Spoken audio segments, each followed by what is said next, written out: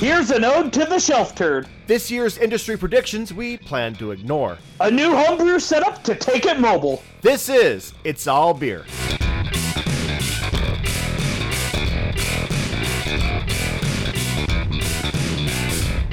Welcome to It's All Beer. It's officially free-for-all February. If you managed to stay sober all January, congratulations. Now, if you don't wake up in March in Cambodia dripping with blood and scorpion whiskey with a scar where your kidney used to be, then what was even the point of dry January? Don't worry, if you stayed sober for the entire month, that shit will grow back. I'm Jeremy Jones. I'm Tyler Zimmerman. And who drinks scorpion whiskey? It's gotta be scorpion tequila if you're in Cambodia. I don't think they make it out of agave, do they? Whatever the scorpion eats is what they make it out of. No, they put the scorpion in the... They make the whiskey and they put the scorpion in the whiskey and then you drink... Not the way I do it. That's a different... That's a whole different process.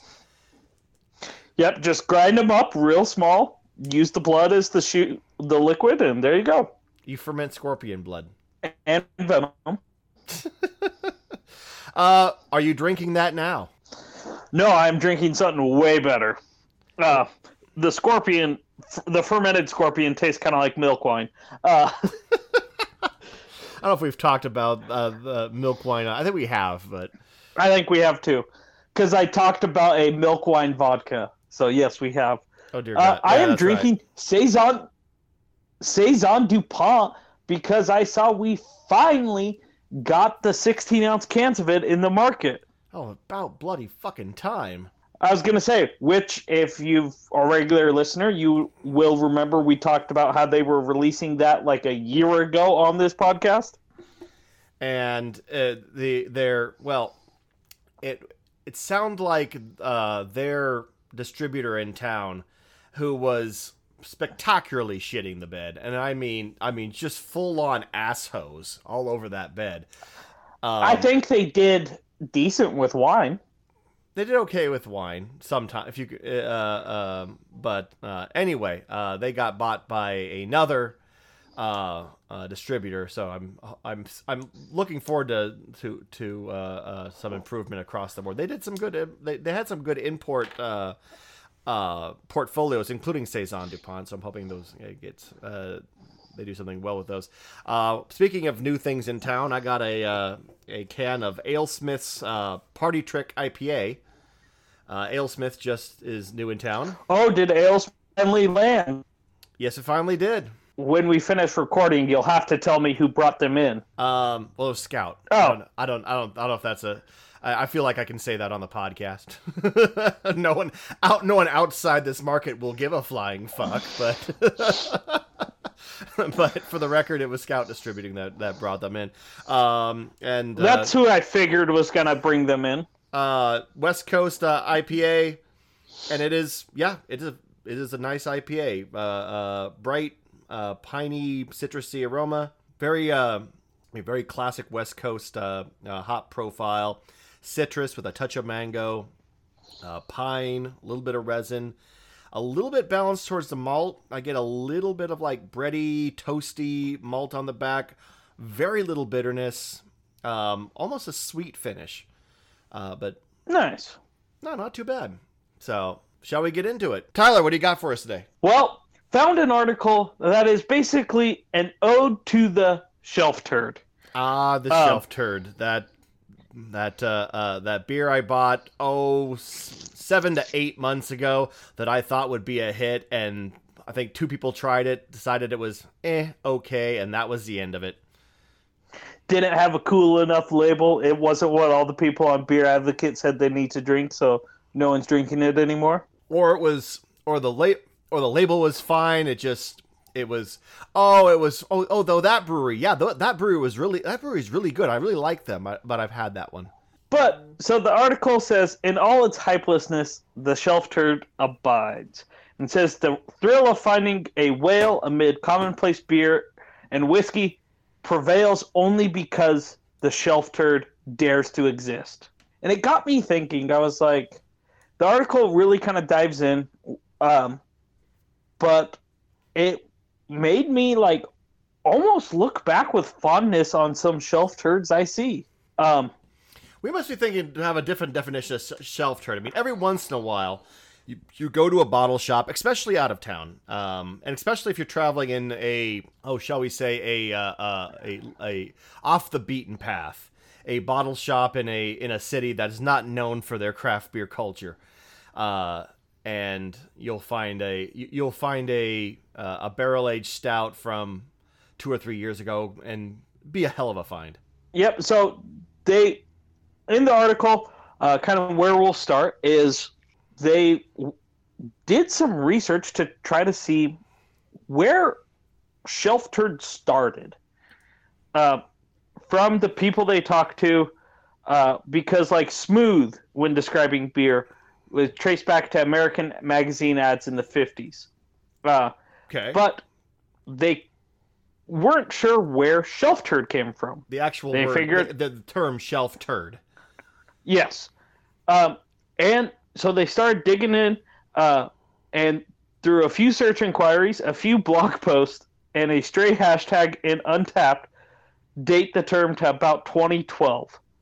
But in every case, Shelf Turd was used self-evidently, as though it had already been in circulation. One of the people was able to actually trace it back to Beer Advocate trade boards around 2010, 2011, which have since been wiped from the internet when they made the switch over to the new platform in 2013.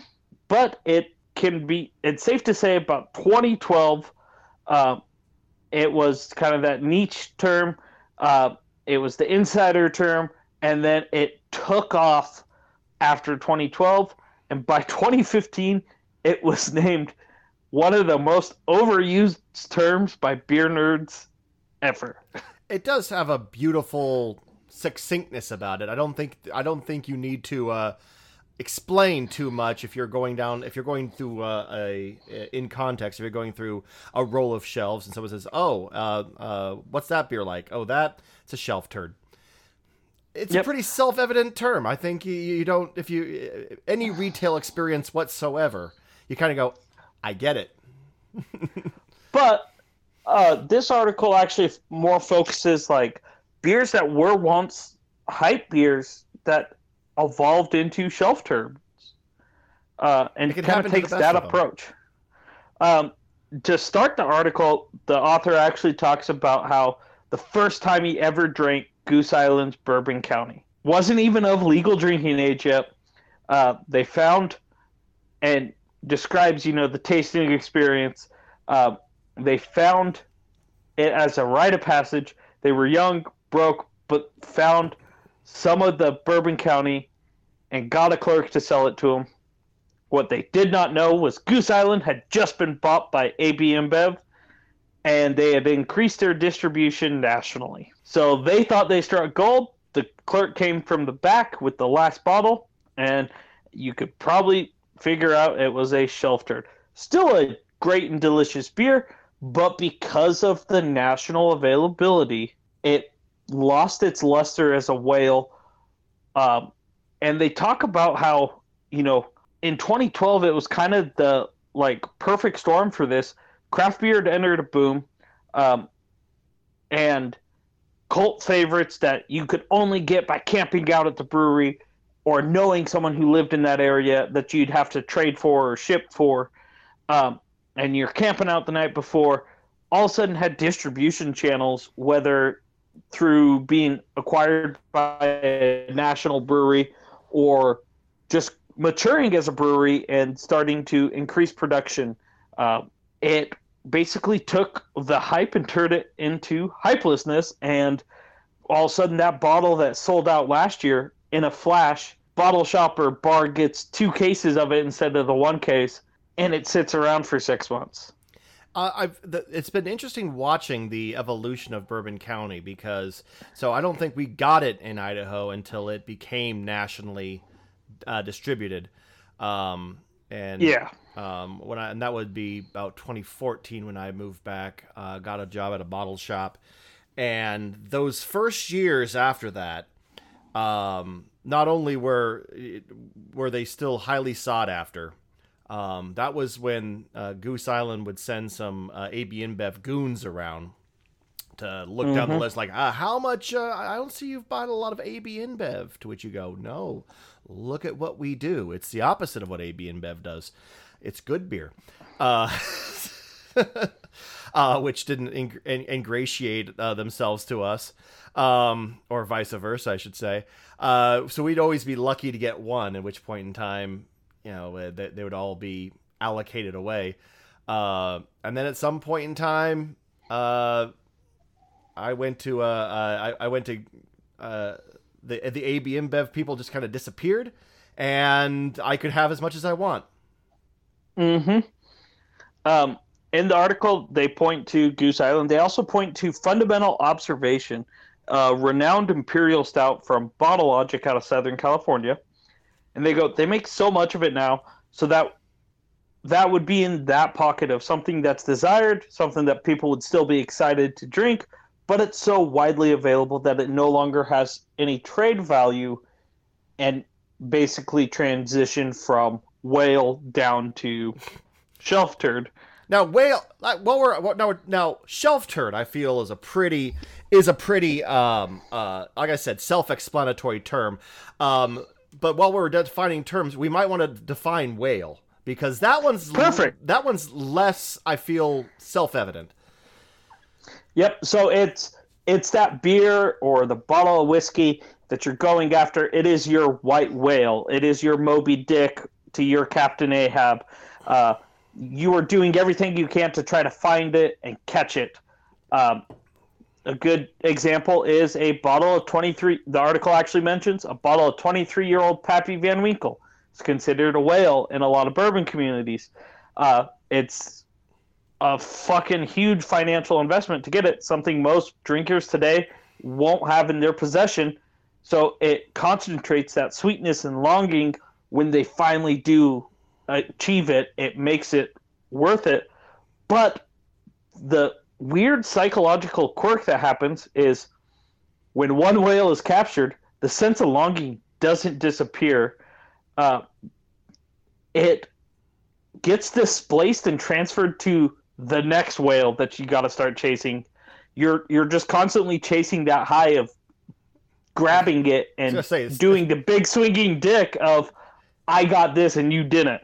It's not all that unusual. It's human psychology at its finest. It's the basis of addiction. It's why we do anything, really, when you get right down to it. But what actually, this article kind of inspired me, and the first brewery I thought of that's specifically tied to the Boise Treasure Valley market, that now is seen as a shelf turd. Can you guess which one I thought of? That's a beer that's distributed. Used to fly off the shelf anytime it would come to town. Super sought after, and now it is a shelf turd. You will find it anywhere. I can think of a few of them, but off the top of my head, Fremont? Yep. That is who I thought of immediately, because I remember when B-Bomb and Dark Star first started coming in the barrel age, and then we got the ancient ones, and then everyone's losing their shit over Brew 3000 and Rusty Nail, and then when they weren't allowed to bring Rusty Nail because a brewery already had that name, and everyone's just losing their shit. It was Crooked Fence. They're dead now. We can say Crooked Fence. Yeah. I mean, for some reason, I'm okay speaking ill of the dead. But the thing was, they had a beer. There was their amber ale. It was called the Rusty Nail, and they had sort of reached an agreement with Fremont, saying, "Hey, you stay out of your backyard, we stay out of ours. Cool, okay." But one Rusty Nail was epic, and the other one was toilet water. Well, so then Rusty Nail finally came, and that's around the time I feel Fremont transitioned to a shelf turd. They had upped their production enough and started distributing enough of it that all these bottle shops and grocery stores were picking it up. They could buy as much as they wanted. And everyone's like, oh, yeah, no, I can get that now. I don't want it. Well, And I mean, a few things happened at the same time. Number one, their distribution channel opened up. Tavour happened, and Tavour put I think, cured a lot of that, the people, it cured a lot of beer trading, and thus people, buying up a whole lot of stuff, thus creating demand. What you don't find as much as people that will go from bottle shop to bottle shop to bottle shop, buying the limit until they get a couple cases, and then trading that for other stuff. Yeah. Also, I feel one thing Fremont did, and I'm not Fremont, so I don't know what sparked this, whether it was a good decision or not.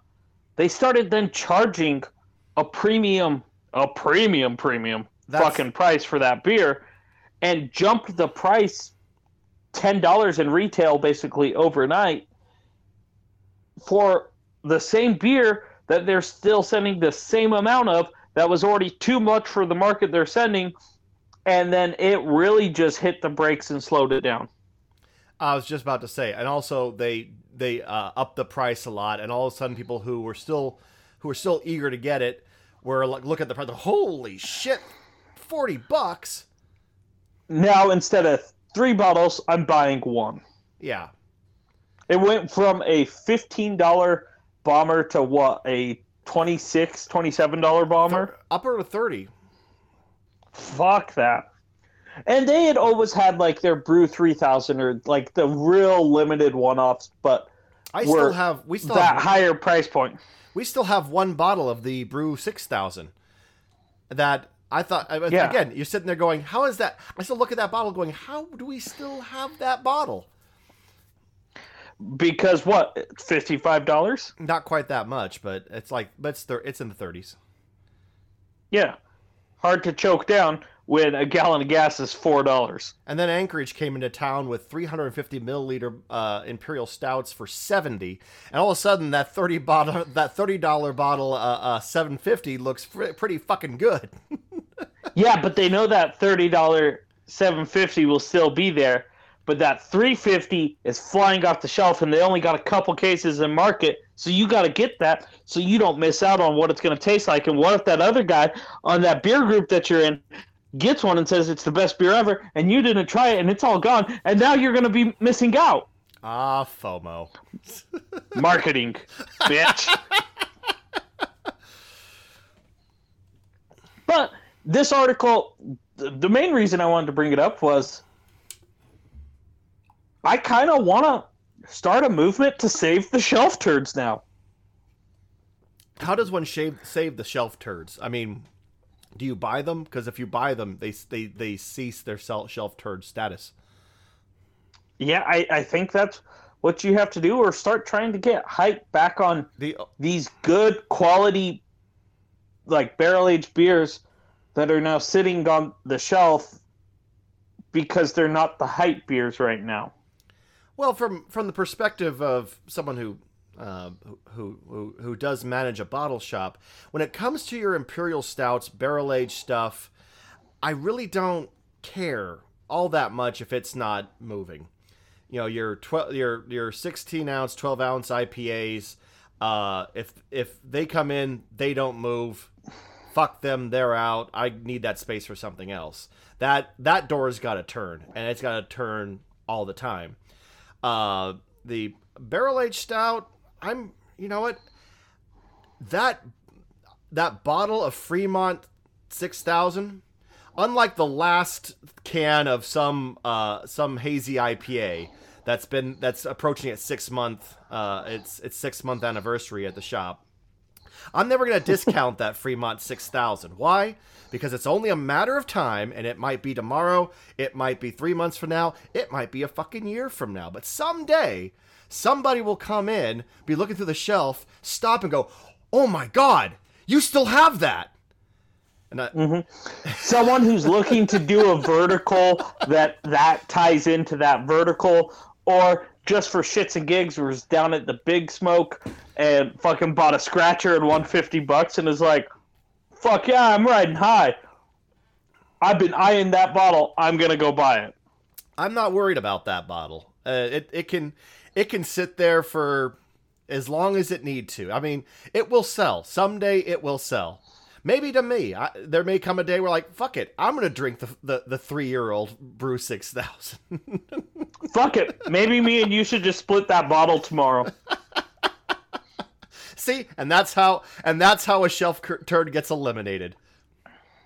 Well, also, I'm like, I'd rather see the hype transition back to these, like, big barrel-aged beers than the gimmicky hazy IPAs or slushy sours. So if I can destroy slushy sours with barrel-aged beers, I will lead that charge. But those are their own special type of shelf turd. I mean, they have their own shelf turd rotation. They're explosive. Yeah.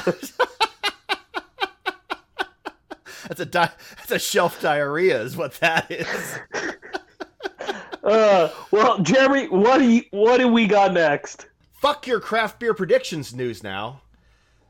'Tis the Woo-hoo! season when a lot of beer writers struggling for any idea look at the calendar and decide to write the obligatory predictions for the craft beer market for the year 2023 or whatever fucking year we're in. We've done them. We've talked about them in the past. I found a few this year, but none of them seem to have much of anything new. A lot of, hey, have you seen these new NA beers? They're all the rage. Yeah, thanks for the insight. Spring of 2021 called. It's got your headline back. Listen to this podcast and you'll know that's old news. That's us. We are at the forefront of all this shit. We're like the meaty part of the bell curve. I mean, emphasis on the meaty. Hell yeah, thick boy nation. I found this article from the Rolling Stone, however, by Kevin McGee, and I enjoyed it quite a lot. Why do they even have, like, a semblance of authority to discuss beer? They don't. In fact, I'm going to correct a few of the. I'm going to add my own asides to this article. I just enjoyed the approach. It is the 2023 craft beer predictions we can all comfortably ignore. So if you're digging your way through the breathless predictions of 2023, here are a few that are either bullshit, obvious to anyone who's been paying at least amount of attention, or just goddamn stupid. Number 1. Any prediction that mentions that 2023 will be the year of the lager. I've enjoyed. They say that every year. Exactly, you got it. I don't remember the exact moment when lager roared back into the craft beer scene with an undeniable speed. I think it was roughly around the time that Stone released a beer called Who You Callin' Wussy. Yep. But also, Brian Roth from Good Beer Hunting was tweeting out right around this new year when the IRI data basically got released for the last quarter of the year, and was like, so some takeaways from 2022. Craft lager, still not a growing thing. And I'm going to bet, based on the trends, 2023, it's still not going to be. I mean, and yet it has come back. It's been coming back for a while. The number of breweries producing a nice, light, drinkable beer has gone up. And, you know, it'll do well in tap rooms, just no dollar numbers through grocery stores. Exactly. Like IPA, there's a group that just reflexively orders the lightest thing on the menu, and if you give them anything that doesn't resemble a urine sample from an ideally hydrated individual, you're treated to slack-jawed incredulity. Unless you can get away with a very specialized menu, you need to have a light lager, you need to have 5 IPAs. Make peace with this now. But like you said, the reason this keeps coming up every year, and this prediction is made, lagers roll out of tap rooms. When you look at actual scan data, you see little to no change. And the reason for that, like you said, the volume push by craft breweries is so low that even if all of them started producing light lager, which is more or less exactly what happened, it's not enough to make a sizable blip on the stats from that year. So everyone decides, well, next year it's going to happen. Or also because if I'm standing in a grocery store and it's $20 for a fucking 30 rack of Miller Lite, and it's $18 for a 12 pack of a craft lager, 99% of the people or grab a Miller Lite. Well, and there was one other thing I thought of that wasn't in the article. I mean, you also got to remember that a lot of breweries didn't have light lagers when they started up, and it's not because customers didn't want them. It's because the I guess you could say the technology really didn't exist in that scale to make them. You know, or you don't have the tank space as a starting up brewery to have a beer tie up a tank for 6 to 8 weeks. And when a lot of these young breweries started, it was like the craft beer revolution was like anti-lager. Anti-lager. Oh, and by the way, you just to make a lager, you also have to have a pretty high degree of temperature control, which didn't exist in the earliest breweries. It was the reason that your best seller, if you went to the early 2000s to the 2000 to the teens and ask any brewery what their best-selling beer was, it was most likely to be their blonde ale, their wheat beer, their golden ale, or some other analog to a lager that they do with ale yeast. And it was to appease the people who walk into their tap room and look bleary-eyed at their menu going, I drink Budweiser. Here, drink this. What's the closest to a Bud Light? Yeah. They are a small but dying breed, but they still exist. My point is that people's taste didn't really change. The ability to meet the taste of the customer did, and so there goes your blip as well. I mean, people didn't suddenly decide that lagers were good. They just were able to fill the gap that was already there. Been going for a while.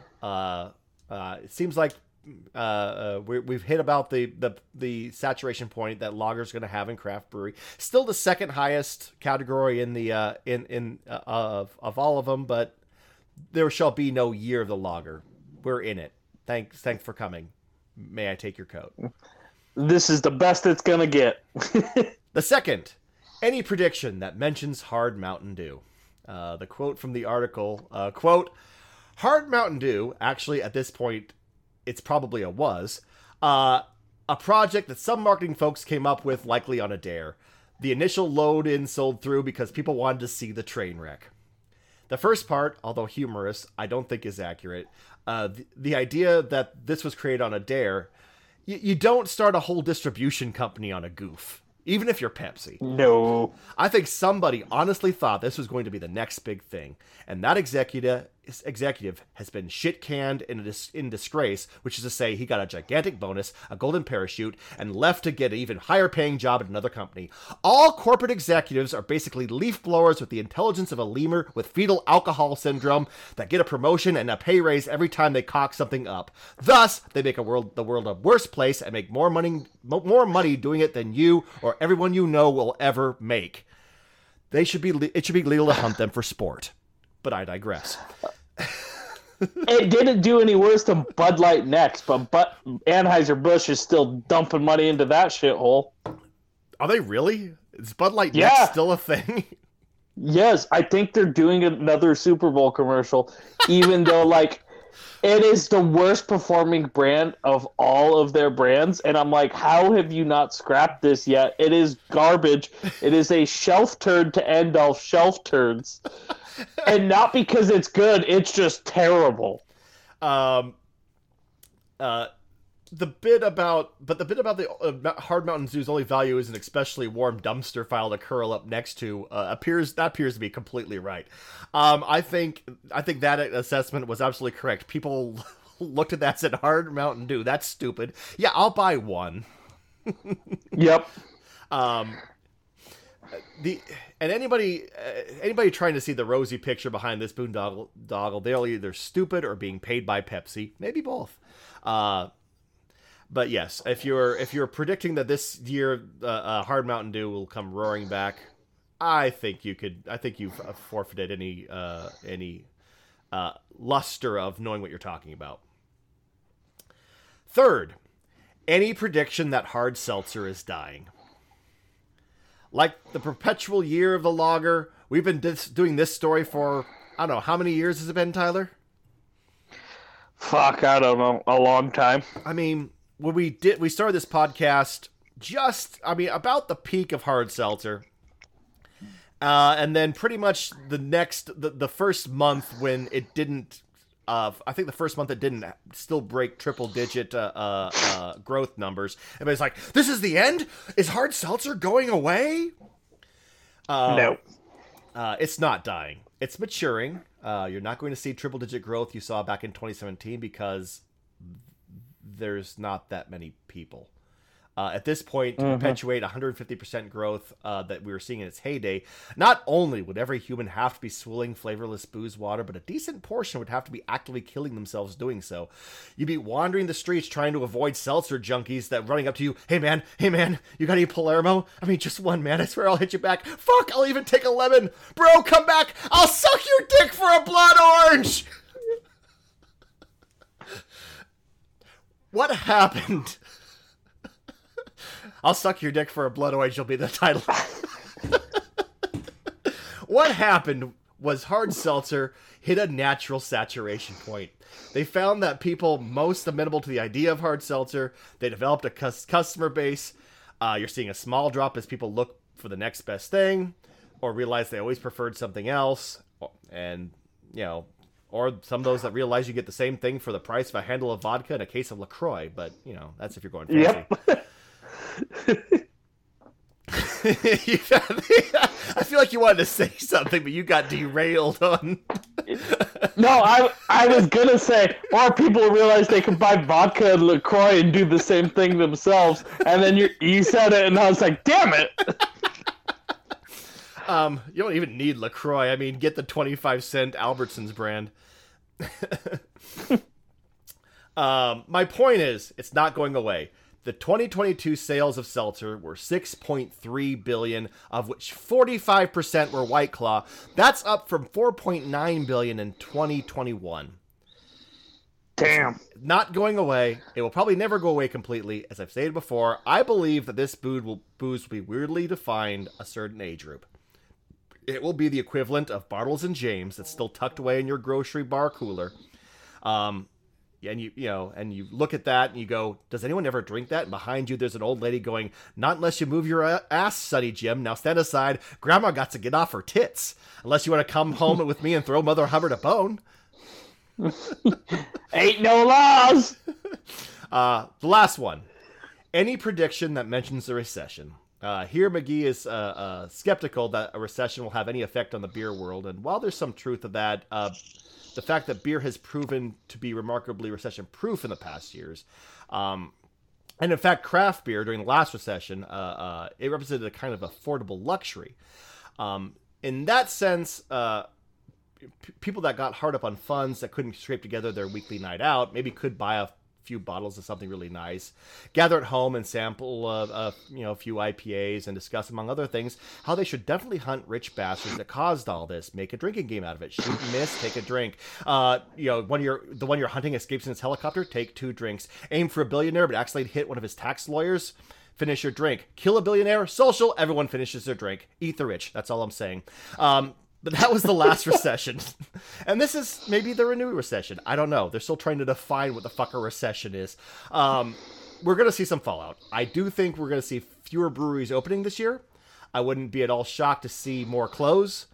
This business is getting harder, and it's been doing so for a while. And that's I think that's one of the biggest things we're seeing in all of these is, none of this is new. This has all been happening for a long time.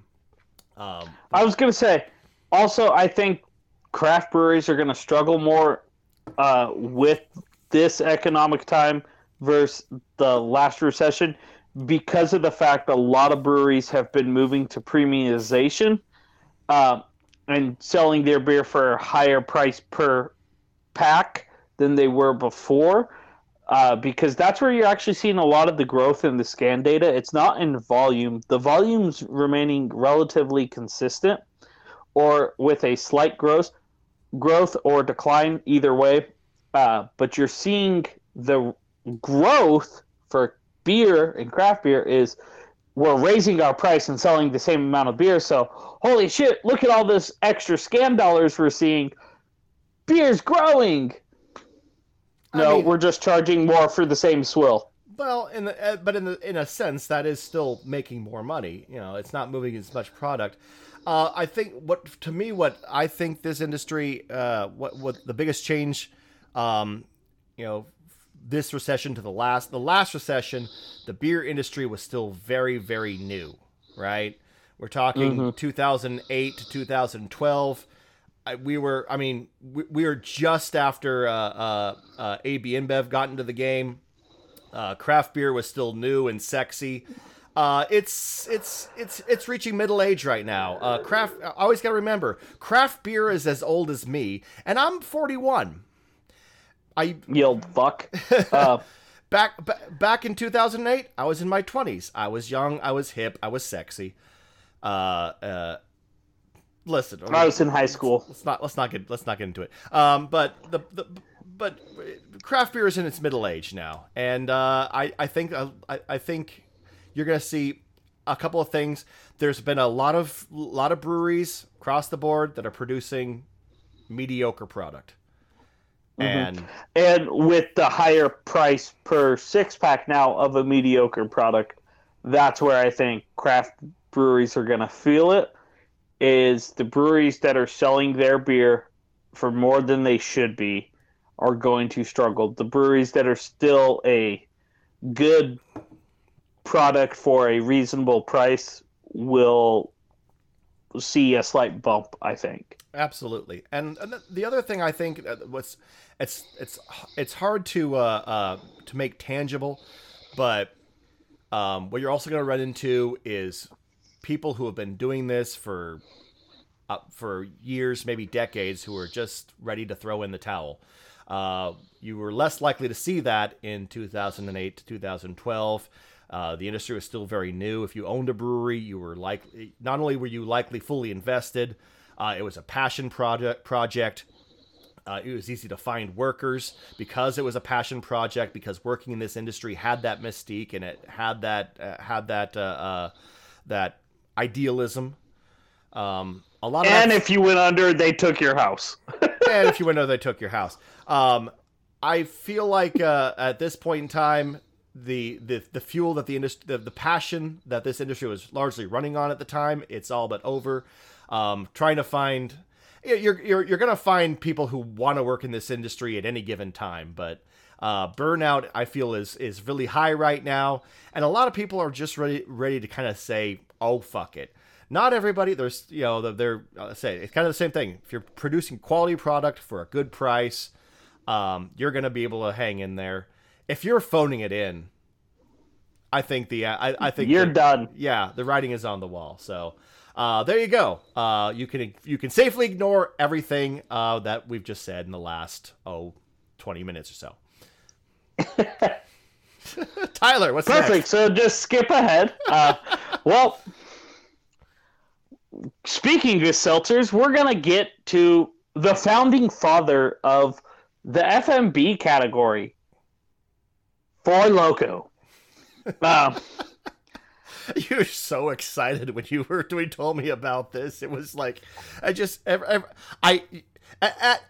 you're a craft beer nerd, but at your heart, you are a swill chugging son of a bitch. Oh, 100%. I'm a degenerate at heart, and when I saw this article, it was actually in a newsletter I subscribed to about the consumer package industry, and they tagged this article in it, and I was like, oh, I gotta read this. And it kind of took me down a little memory lane trip, because 2008 is when Four Loko really kind of came onto the scene. I was a junior in high school, or a sophomore or junior in high school. So it was right during the high school parties. It was around for my college parties of freshman year, before it got revamped. All the caffeine got taken out, and it lost its luster. It became, it wasn't deadly anymore. What's the fucking point? Exactly. So the article goes, after 15 years, the blackout in a can remains A garnish. A garnish reminder of the fine line between pleasure and harm. I mean, listen, if you're gonna drink Four Loko, just do Coke and whiskey like an adult, for God's sakes. Dude, I can't afford a Coke problem. I work in craft beer.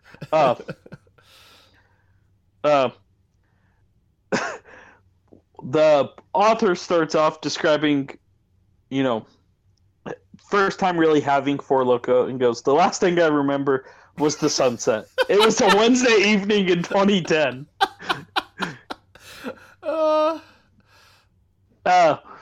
And they were drinking a purple Four Loko. And the best part was Four Loko, no one called them by the names. You called it by the color like Gatorade. Nothing good has ever happened to anybody drinking purple booze. I'm just going to say that. If you're drinking purple booze, all hell is going to break loose. Yeah. It's going to come out both ends, by the way. It goes, the sun setting over the skyline, then nothing. I was told later we ate pizza. I called my partner that I ran somewhere. Don't know where. And I hadn't even finished my can. Oh, wait. There was one more memory. This felt weirder, wilder, and darker than being just normally drunk. To quote Ralph Wiggum, I'm in danger. But, so, little backstory on Four Loko for any of you toddlers listening to us. The parent company Fusion Projects was founded in 2005 by Ohio State University students Chris Hunter, Jason Freeman, and Jeff Wright, who noticed popularity of Red Bull and vodka and thought to combine the Speedball Light into a single product. Sure. Also, cocaine and vodka. Yeah. So in 2008, they began packaging the drink. It is a combination of alcohol, sugar, caffeine, guarana, and taurine in a camo-printed 24-ounce tall boy, bright as a poison frog. It doubled the drink's alcohol content from 6 to 12% ABV. And that's when people say Four Loko, that is what they remember. I remember, like, my senior year of college, a couple pledges were like, oh, we're drinking Four Lokos. I was like, that shit's not Four Loko. I was like, back in my day, it was like the equivalent to 6 cups of coffee and like 4 beers in one can. Man, the fuck up. And they're like, okay, old man. And I was like, pussies. You did say back in my day. You do realize that is, you might as well just grab a cane the minute you say back in my day. Yeah. But, so it gained national distribution in 2008. That same year, physicians started petitioning the FDA to regulate energy drinks. And in 2009, attorney generals from 25 states succeeded in pressuring Miller Coors to remove caffeine from its Four Loko predecessor, Sparks, which I remember that pretty Sparks vividly. And then by 2010, my freshman year of college, stories were hitting the news about students being hospitalized for high blood pressure and alcohol poisoning after drinking Four Lokos. A politician, Chuck Schumer, called for bans. Brooklyn Assemblyman Felix Ortiz, in an attempt to prove how dangerous this was, drank as much Four Loko as he could in an hour on...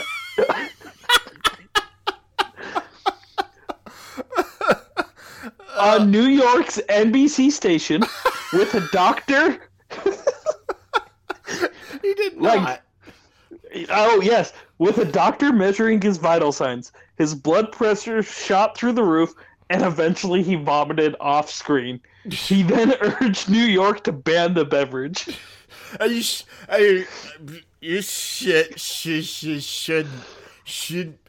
it be legal. The best part, he didn't realize when he did this story that it contained alcohol. Oh, for fuck's sakes! You thought it was an energy drink? Yeah. Oh, that was probably an unpleasant morning. So, but it was a weird like paradigm shift when that happened. Instead of making people scared of it, it enticed a number of college students. No basically shit. They said This is well, you're telling me that a uptight white guy going on television telling kids, you shouldn't drink this. This could be dangerous. Did not have a bunch of kids going, we'll totally believe that. Mm-hmm. And a cocktail expert and author, John DeBerry, said it was almost like, hey, did you hear about this thing New York City's banning? Or, hey, did you hear about the kid who died drinking Four Loko? We should try it. Like, we got to see what it's about. Yeah. And, I mean, Four Loko was genius. They didn't market. They just let the word of mouth take off and run. And they timed it at the right time when social media was starting to take off and you had to manually upload most of your photos from your digital camera. And so you'd see all these Four Loko pictures in the photos people were uploading in everyone's hands. I remember walking into so many parties in college and you'd see this little 90-pound white girl being like, oh, I'm late. I need to catch up. I'm going to shotgun this. And you're like, you're going to the hospital. And keep moving through the party. And it was just a normal occurrence. Remember, I watched one girl. She's like, I can beer bong 4 of those. And everyone's like, no, you can't. And we're not going to try to help you because we don't want to deal with you vomiting and taking you to the hospital. But it was like everyone's like dick measuring contest who could drink those the fastest. And you would just watch people get absolutely obliterated. Well, and the article, as somebody who's experimented with Coke and booze before, because I'm a goddamn adult, the problem with it's a great time. It's a problem great with time. Stimulants and booze is that stimulants tend to cancel out. Doesn't cancel out the booze, but it cancels out your awareness of the booze. Like, yeah. you that nice heavy depressive, like, you know, that take an upper and a downer and you remain the same. Well, except for I think I don't remember what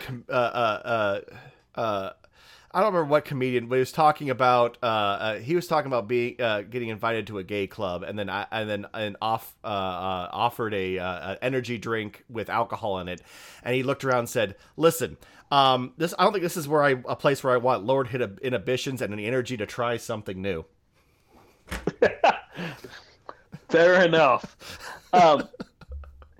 In the article, they also talk about how in the restaurant industry, there was a glamorization of what used to be substratum, and that was happening around the same time. And so you'd see the rise of the brash bro food culture like Epic Mealtime, which endorsed Four Loko. Of course, David Chang and Thomas Keller, some renowned chefs, declared their love for fast food. Restaurateur Eddie Hang specifically embraced Four Loko, attempting to throw an all-you-can-drink Four Loko party after the New York State Liquor Authority announced it was considering banning the drink. And he said, now I got to figure out how to give people enough Four Lokos so they can get their blackout. Ed told the Daily News people like to black out. It was in the midst of a recession, so people were trying to get fucked up as cheap as they could, as quick as they could. And Four Loko was the perfect combination. And it really kind of reminds you, it wasn't trying to be like, we're the best tasting drink. It was, here's a quick, easy, efficient way to get completely blacked out for about $5. And as Terry Pratchett would put it, it reminds you why we drink alcohol at the end of the day is to numb ourselves or to get fucked up. See, but the problem with look, I mean, I don't disagree with any of that. The problem with Four Loko is not the high alcohol content. I sort of understand why the attraction of a sugar booze that's 12% because because the kids can shotgun it. Let's be honest. It's the double shot of energy in there that is that's the part that makes you go, oh, okay, so that's basically a meth hit. Yeah, I mean, Four Loko was the real first successful viral FMB. It was that flavored malt beverage that was high in alcohol, but not a 40 malt liquor, and it was similar marketed with the colorful cans like hard seltzers are now today. It was really the reason hard seltzer was able to become what it was, because Four Loko wrote the playbook and paved the path. I'm not disagreeing with you, but I question the validity of that. But that should be that ought to be your graduate dissertation right there. How Four Loko paved the way. You can't prove a negative, Tyler. I want to your mission, if you choose to accept it. That's your graduate thesis right now. Is Four Loko paved the way for hard seltzer? I'm not saying that you're wrong. I'm saying I'm going to demand more evidence for this. Well, like I said, Four Loko was basically word-of-mouth marketing through social media. What did White Claw do? They leaned in to being that cool kids club, having social media influencers posting about their stuff. So you're seeing people drink Ain't No Laws drinking the claws in the fun little Facebook videos. But that's nothing. That's nothing that's unique to Four Lokos. That's just what you did if you were a brand in the teens into where we are now. Yes, but no other alcohol company has really successfully ran that. Because there's that fine line where you've got to try to get it without advertising to minors. Now, if the minors are drinking it themselves and sharing photos of them on their Facebook feed with that can in their hand, you can play ignorance and say, the store shouldn't have sold it to them. And so White Claw really did run the Four Loko playbook. It's only cans. It was predominantly in grocery and convenience. It was something for the college-age student. But you're talking about, I mean, in both cases, first of all, you're talking about what I refer to as sugar booze. That is, let's face it, more attractive to fucking kids, because kids like candy, and this is booze candy. This is candy booze. And saying, hey, kids, you want some candy is what people do in windowless vans. I'd argue that you have no other choice but to run that playbook. True. And I don't think... I guess, White Claw kind of had it both ways, because White Claw, it would have been a hard thing to try to market that on television, market Four Loko on television. You could have, but you probably would have raised some eyebrows. White Claw marketed traditionally as well as through social media, I think, quite effectively. But White Claw never started those fucking TV ads until it had already taken off, and you had that summer where every fucking Albertsons was out of White Claw. I do remember that summer. And those girls would come up to you and be like, do you have any White Claw? And you're like, no, I have Truly. And they're like, oh. I made a lot of very, very pretty girls. Very sad that summer. So they had already successfully marketed the company. And now once they had that summer, had that full year of really just viral growth, then yes, they started doing the traditional methods to try to broaden that alcohol or that consumer base, where Four Loko never got that chance because the regulators were knocking on the fucking door at that point. DEA was kicking that bitch in. So what? So basically, what you're saying is like Four Loko is to White Claw what like heroin is to oxycodone. Yes. Four Loko is the Charlie Papazian of hard seltzers. Versus the what of hard Charlie Papazian of hard seltzers. Oh, okay. The OG. Yes, it is the OG. It is who everyone looked to figure out how to be successful. Okay. I still question that. But I look forward to reading your book. I'm gonna write a book now. Jeremy, what do we got next? Have homebrew will travel news now. Tyler, you used to be a homebrewer. At least you made some excellent equipment cleaning solution back in the day. Fuck you. Have you? At least I always made sure my beer draft lines were tight and didn't lose a full keg of Vienna lager. It happened once, and it wasn't that the lines weren't tight. It was that a faucet leaked. But how? Even worse. Have you ever been on vacation, looked around, and said to yourself, "What would this make this experience even more perfect?" Oh yeah, to make my own beer right here. No. Okay. Well, this has been its all. Okay.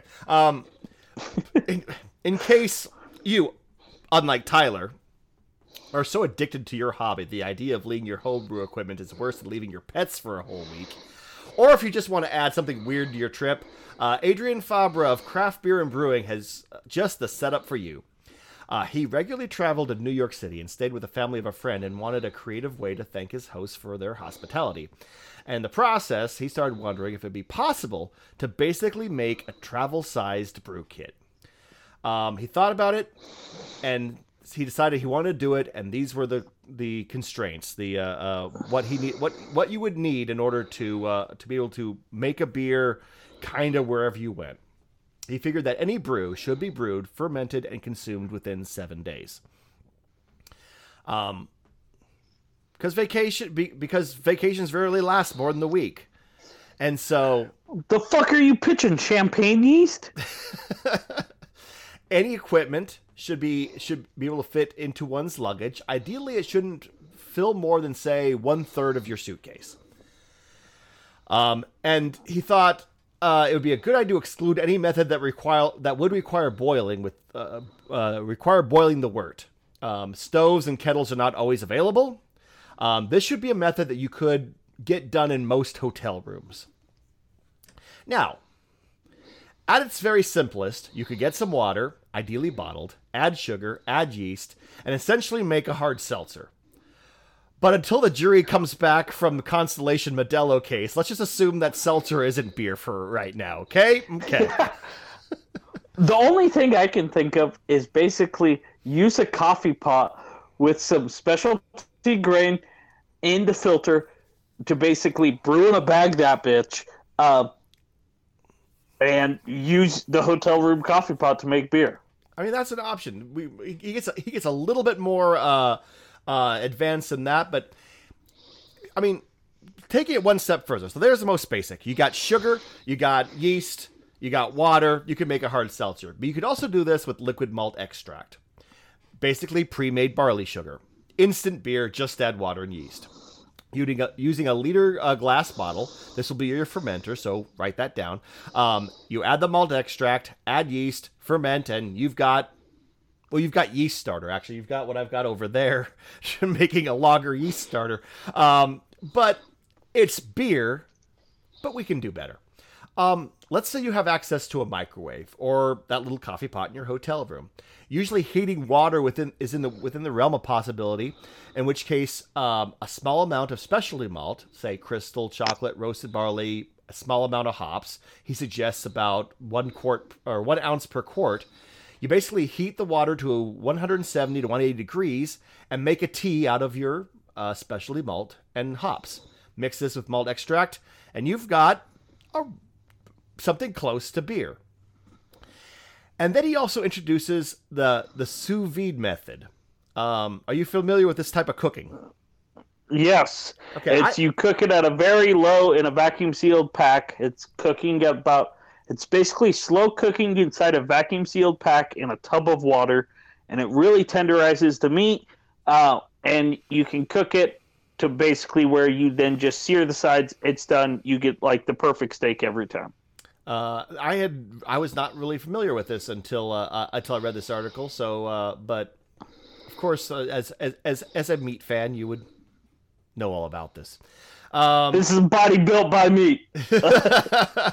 But you could also use a sous vide heater, a hotel sink, and a few Ziploc bags, and you've got what amounts to a little mash tun. He postulates that it may even be possible to do an all-grain mash or even a step mash using a sous vide heater in a sink. But calm down there, Louis Pasteur. You're already doing this on the fly. Let's not go crazy.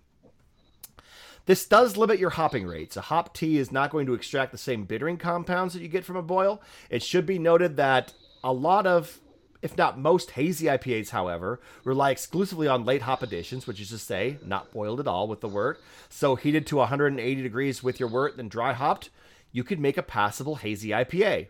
Not a great one, passable. So there's your malt, your hops. What about your yeast? Dry is best for obvious reasons. You need something quick fermenting. Safale 05, 04 comes to mind, as well as Belle Saison, but let's cut to the chase. If you're making something quick... Wallman's EC 1118. Fuck no, not anymore. You're talking...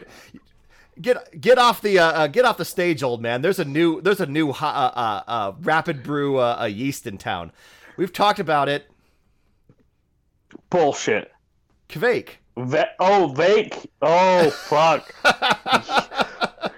Voss Kveik from Lallemand would be my bullshit. I'm calling that EC 1118 could ferment faster, higher, and cleaner than the Vake yeast could. This sounds like a challenge. It sounds like you're laying this down.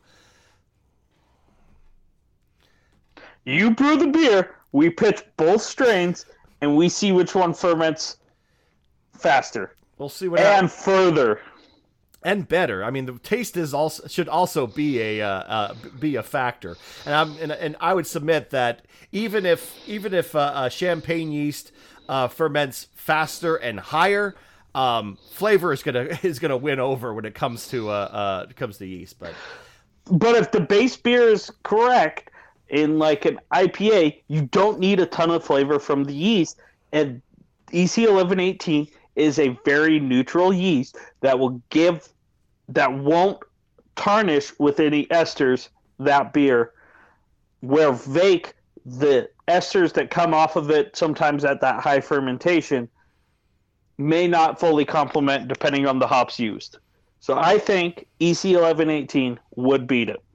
All right, so it feels like tune in later, and we may have a EC11 versus fake yeast small brew homebrew showdown. But well, anyway, I still say Voss Kveik Lallemand would be the go-to for because the Voss Kveik ferments extremely fast and clean at just about any temperature, and you could have a beer ready for bottling in 48 hours. The writer postulates about many others, but I say skip it. Voss Kveik, maybe EC 1118. We will have the final ruling for you on this podcast in a few weeks. Now we come to the final problem: carbonation. He does say that you could just forego this step and drink what you have created without bubbles, but we're not fucking animals. You've got to have a bit of fizz in there. I have had a couple like German or Belgian beers that were still that actually were delicious. I mean, with the right specialty style, you can get away with it, but let's just say beer's better with fizz. Let's try to get some fizz in there. You could bottle mid-fermentation, but getting the timing right on that is tricky, and the result is bottle bombs which could dampen your vacation. Nothing like having to mop the ceiling of your rental on the way out, assuming that you're not in the hospital getting glass shards removed from your eyeball. Proper bottle conditioning requires up to 2 weeks, too long for the time limit. Though I feel with Voss, you could have your beer fermented in a couple of days, bottle with some private sugar, and have lightly carbonated, mostly carbonated body beverage of some sort, maybe with EC 1118. I don't know. Maybe we'll have to. They'll have to be a. That may also the have to be second part of the test. Yeah, which can also get a more carbonated version of that. His idea, however, is kind of brilliant. Make a big beer. Dry ice. No, even get a big beer and blend it with club soda or plain sparkling water. This obviously waters your beer down, but it's a quick and easy way to have a drinkable session beer in no time flat, if you'll pardon the pun. He also mentions that one could flash carbonate with a small CO2 canister, which, if you're flying, that's a no-go. There are also 2-liter mini kegs with spunding valves, which, if you've got the sous vide cooker in there as well, I mean, you're pushing your space limits, not to mention the patience of Homeland Security. There is no way you're going to try to get a mini keg, a sous vide cooker, several plastic bags, malt, hops, and yeast to an airport and not get the happy glove. They won't think you're up to something dangerous, but they will be confused, and they will not believe you are not fucking around, so bend over and get ready to find out. Now, and if you have a scraggly beard, you're going to summer camp in Cuba. Now, why in the ever-loving fuck would you ever want to do this? Well, he does point out it's a great way to experiment with ingredients, especially fruit or some other perishable good that either won't survive the trip or is illegal to smuggle home in your suitcase. And otherwise, because why? Because why not? Because it's a challenge. Because if you're in his situation, it could be fun to go to the people nice enough to let you crash in his house with a glass of some suspiciously fizzy, hazy fluid and smile maniacally and saying, "I made this in my suitcase. Try it."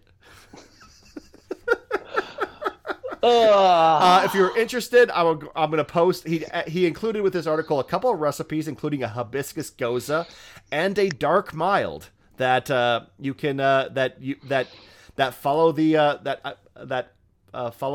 recommendations that you could have that are for 1 liter batches that you could have brewed and bottled and carbonated within 1 week. The perfect span for a vacation brew. Nice. So, there you are. Tyler, you got anything else for us today? Yeah. VinePair came out with an article where they spoke to 15 brewers about the most underrated beer styles. So figured hit on a couple of these, kind of run through the list of 15, see if there was anything they missed, and see what our favorite is. Jeremy, what would be your most underrated beer style, you would say? Right this second, normally I'd say Saison, but right this second, because I've had a couple of really good ones, I'm going to say Belgian Single. Okay. Table beer was on there, as well as Hefeweizen. Table beer, British bitter. Table beer is ill-defined. You're either talking about a light Saison or a Belgian Single, but under 3%. Yeah. So Hefeweizen, specifically like the Bavarian style. So your Weihenstephaner, that real like true to style German Hef, fantastic. The brewers mentioned British bitter, a brown ale, Rosh beer, which is a smoked beer, American pale ale, which I feel in the sea of IPAs, hazy IPAs, imperials, triples, quad IPAs, poor little pale ale gets forgot about so often, and it is one of my favorite styles. We had a whole episode dedicated to like OG pale ales. And it's a dying style because it's when you brew any new pale ale anymore is basically a if it's not a session IPA, it's just a straight up IPA. It's just like a slightly, it's like a 5% IPA.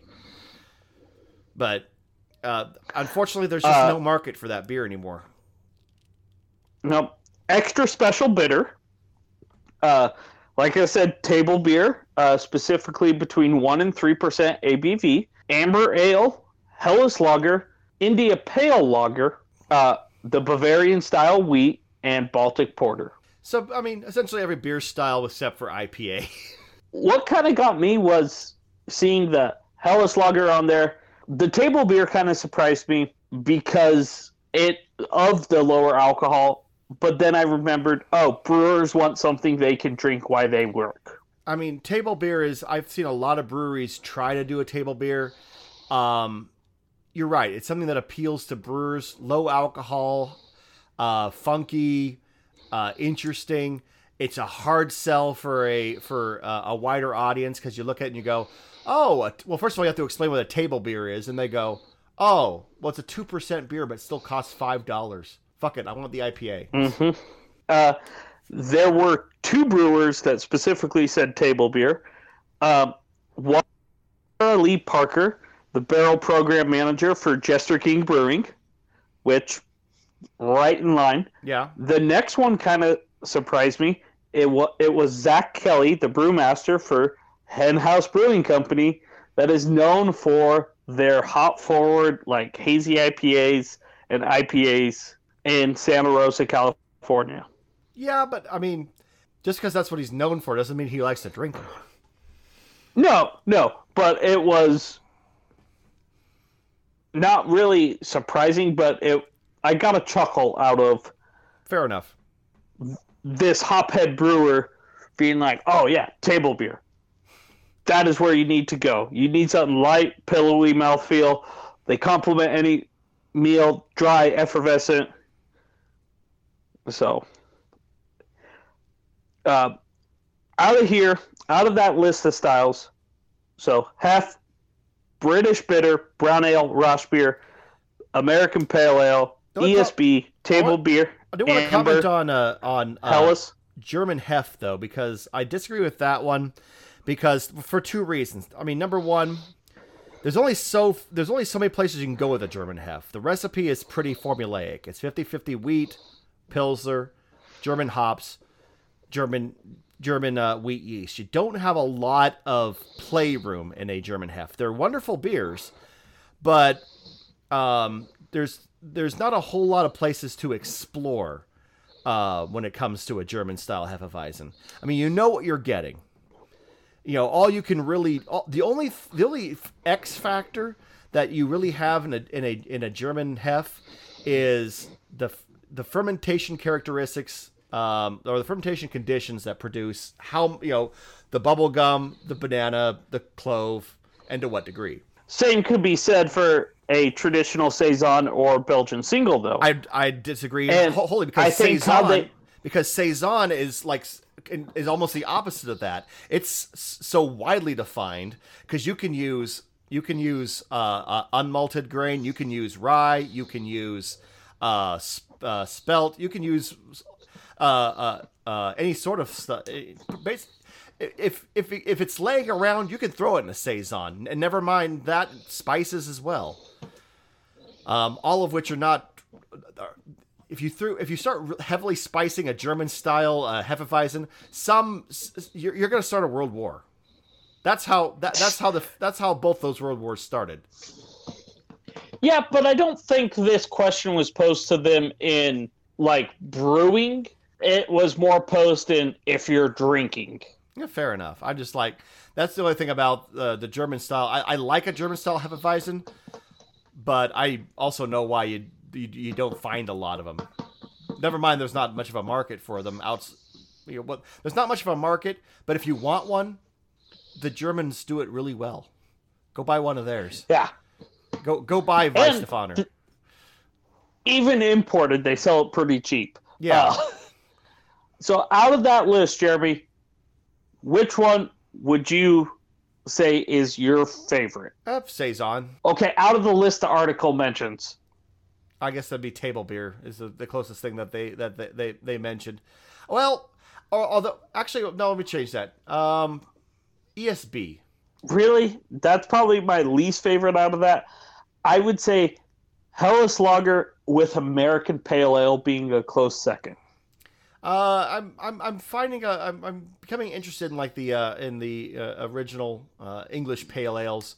So yeah, I think ESB right there is one that interests me right this second. I mean, nothing against. Okay. I do love me a Helles, and we've talked about pale ale before, but the best bitter and extra special bitters, they're an interesting class all by themselves. And again, hugely popular for about a second, can't find them anymore. Or if a place does a beer of it, and everyone wants to try a sample and then order the IPA. And out of that list, there's only two on that list that I think there's still a market for. You know, one is ESB. I still have people asking for ESB that will buy an ESB, by the way. Not a lot. I'm not going to replace an entire shelf with ESB anytime soon. But it does have a market. The other one is strangely enough, Amber Ale. I feel like Amber Ale is getting a resurgence. It's a growing category. Yep. I was going to say, the brewery I work for, we do an amber, and it's moved up to our second best seller. There's been a resurgence, and I think there's a little bit of hop fatigue in the population, and an amber ale is a really, really nice, drinkable. It's got some hops to it, but it's got a little malt characteristic. I would disagree with you on the ESB and say brown ale. Okay, fair enough. Which brown ale, amber ale, they're so close. Yeah, they're okay. But you're right. There's another one that still has some market that has some marketability at the moment. So, and I think there is a market for like Helles Lager or Baltic Porter, but I mean, the problem with Baltic Porter not big is you have to explain what Baltic Porter is. Then by the time you get done, their eyes are already glazed over. You're just like, fuck. Imperial Porter, okay? Imperial Porter. Just big porter. Big porter. You mean stout? Yeah, with fucking stout. Yeast. Fuck. don't even get to yeast is getting the yeast will blow their mind. Just go fuck big porter. You mean stout? Yeah, fucking stout. It's a fucking stout. Crisp stout. Crispy boy stout. Helles, I think a lot of breweries do Helles. And so I'm not sure if it is underrated. I think it is fairly highly rated, and rightly so. I don't find that Helles is an overlooked category. It's one of those on that list that I think it doesn't get as much love as IPA. Nobody gets as much love as IPA, but it does get quite a bit of love out there, and rightly deserved. It's a very nice style. Yep. Anyway, we could carry this on all fucking night. But Tyler, do you have anything else for us tonight? That is it for me. Also, one final thing I did have was I forgot to give Jeremy the final quote of the Shelf Turd article. Oh, that says, "In short, collectibles make it possible once again to dream. And what is a shelf turd, then, but the death of a dream sold to you?" And when I read that, I was like, that is the most like nihilistic Jeremy quote I could think of right now. So, yes, there you go. I hope that ruined your night. This has been with that thought. This has been It's All Beer. If this ruined your night, you can let us know on we're on Twitter. We put all the articles we use to make this up on there. I put pictures and other random shit that I find on Instagram and Facebook. You can find us at It's All Beer. You can leave us a review on iTunes, Stitcher, wherever you get this podcast. Let us know, especially how we ruined your night. You can send us an email. It's allbeer@gmail.com. And you can complain to Tyler just how if you are a shelf turd, let them know how you let them know how you don't appreciate being called out like that.